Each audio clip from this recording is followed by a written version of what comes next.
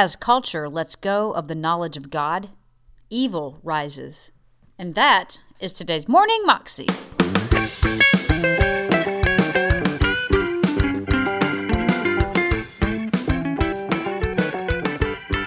Welcome to the Morning Moxie Show. I am your host, Alicia Sharp. Today we have part 2 of Rice Broocks' message about the power of a seed. Here's Rice. Then notice the next verse, verse 16 rather. It says, and these are the ones sown on rocky ground, the ones that hear the word, immediately receive it with joy, but they have no firm root in themselves, but endure for a while, temporary. Then when tribulation or persecution arises on account of the word, immediately they fall away. Now what this is saying is that we have to be self-aware enough to know that there are things inside of us that are the hindrances that will be the seeds to our own destruction. The Bible says whoever trusts in themselves is a fool.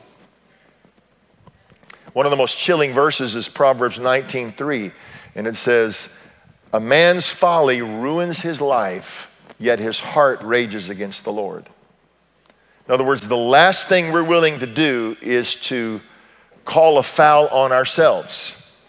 That's why when you watch a sporting match or a political debate, when you see everything lining up in a partisan way, you recognize that all of us have that kind of prejudice. What is the ultimate prejudice? It's not ethnic racism or prejudice. It's ultimately prejudice to our own feelings and to what we want. Very rarely do you see the person call the foul on themselves. Yeah, I did it.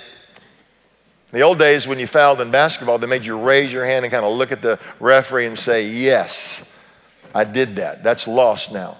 No one ever, I never did it. I didn't do it. I mean, you can have blood everywhere. No, I didn't touch them. And yet humility, the second key is the humility to recognize there's something inside of me. It's almost like a self-destruct button that's there. And that if we listen to our feelings, to our anger, to our sense of justice, which always is inordinately stacked in favor of when we are transgressed. It's like fear. You notice how selfish fear is? Fear, you're never as afraid. If you're afraid of flying, you're not really afraid for me. Isn't that true? It's like if you've got a fear of flying, well, hey, Pastor Rice, I'm afraid, don't go up in that airplane.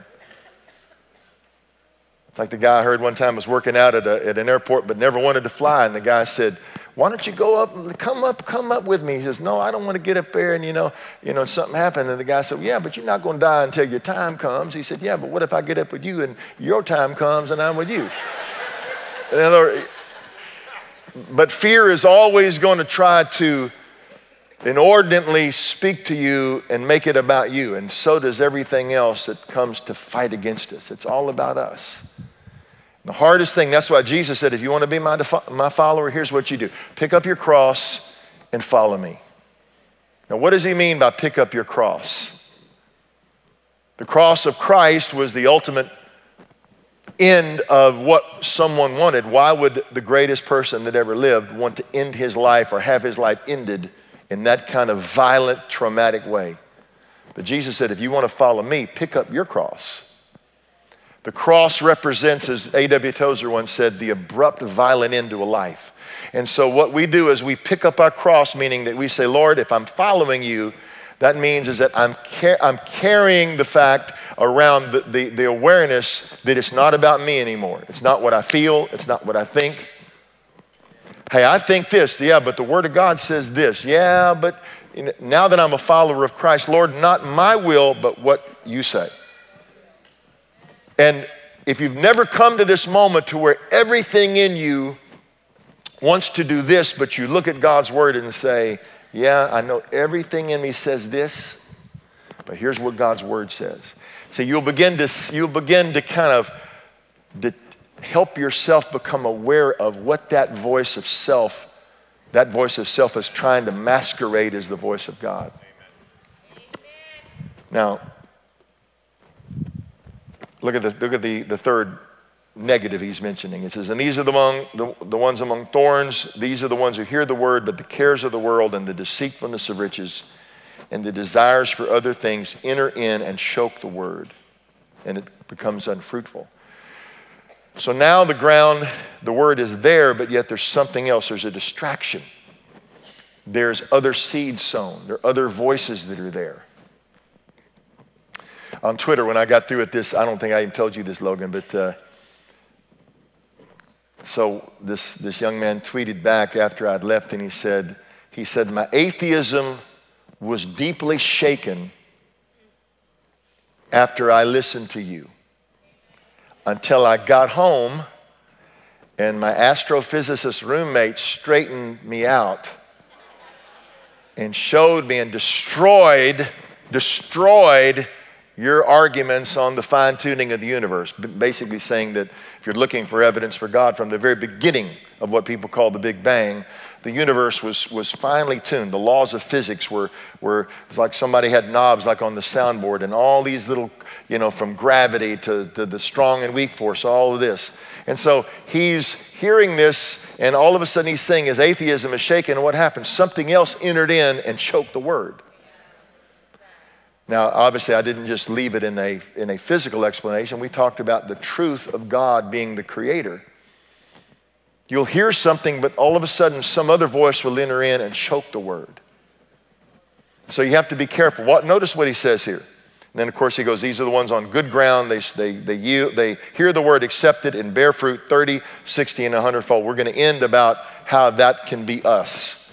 But notice what he says. And he said to them, is a lamp brought to be put under a basket or under a bed, and not on a stand? For nothing is hidden except to be made manifest, nor is anything secret except to come to light. Now, you know that by now. Everything you and I do is coming out. There are no secrets. I mean, somebody told me one time, they said, because I travel a lot to the Middle East and different things, they said, well, we think your phones are tapped. So sometimes when I'm talking to people on the phone and I think something's being said that if somebody else was listening, it might be understood, I just talk to the wiretappers. I said, now, if you're a wiretapper listening to this, let me explain what he just meant. We're talking about explosive growth in a church. There's nothing, don't read into that. I mean, I just assume that people are listening or watching. Anything bad happens to me, like if somebody's really, doing something that inconveniences me, I just assume I'm going to be on YouTube. I just start waving as if somebody's filming this. It's like if I'm in a line and their temptation is to get mad, nothing I do is going to not be made manifest. That's called the fear of the Lord, in a way. And that's why the Bible says the fear of the Lord is the beginning of wisdom and the beginning of knowledge. You see, what's happening to our culture, Romans chapter 1 says it this way. It says, they did not want to retain the knowledge of God any longer, so therefore God gave them over to a depraved mind. So since they did not see fit to acknowledge God, God gave it. That one translation doesn't do it justice. The other translations will say this way, and since they did not see fit to retain the knowledge of God. Acknowledging isn't just giving a courtesy nod, like, yeah, hey God, I got you. I love the Bible. We're not looking at a little nod. Okay, my son drives a Jeep. When Jeep people pass each other, they give a little courtesy nod. We're not talking about the courtesy nod. This is acknowledging, I don't want to hold on to this any longer. I am tired of this word inconveniencing me and telling me I'm wrong. I don't want to be wrong. I don't want anybody telling me I'm wrong. I don't want to be judged. And so the word, no longer do we want to hold on to that. And once we don't want to retain it, then it says God gives you over. So guess what? As the culture lets go of the knowledge of God, evil rises. Because the knowledge of God acts like an immune system. As we've said before, there are two kinds of fear. There's good fear and bad fear, like cholesterol. The bad fear is the phobias that God does not want you to have. God has not given you a spirit of fear. But the good fear is the fear of God. And it's that sense of that even if there's any doubt in my mind that what am I doing is wrong, I'm going to not take a chance. Because I don't want to stand before God one day which I will, and have to give an account for this. That was Rice Broocks, and you can find that on YouTube if you search under Rice Broocks, The Power of a Seed. You can also find out more information at his website, ricebrooks.com, and that's RICEBROOCKS.com. Hope you have an amazing day, and I will see you again tomorrow. God bless.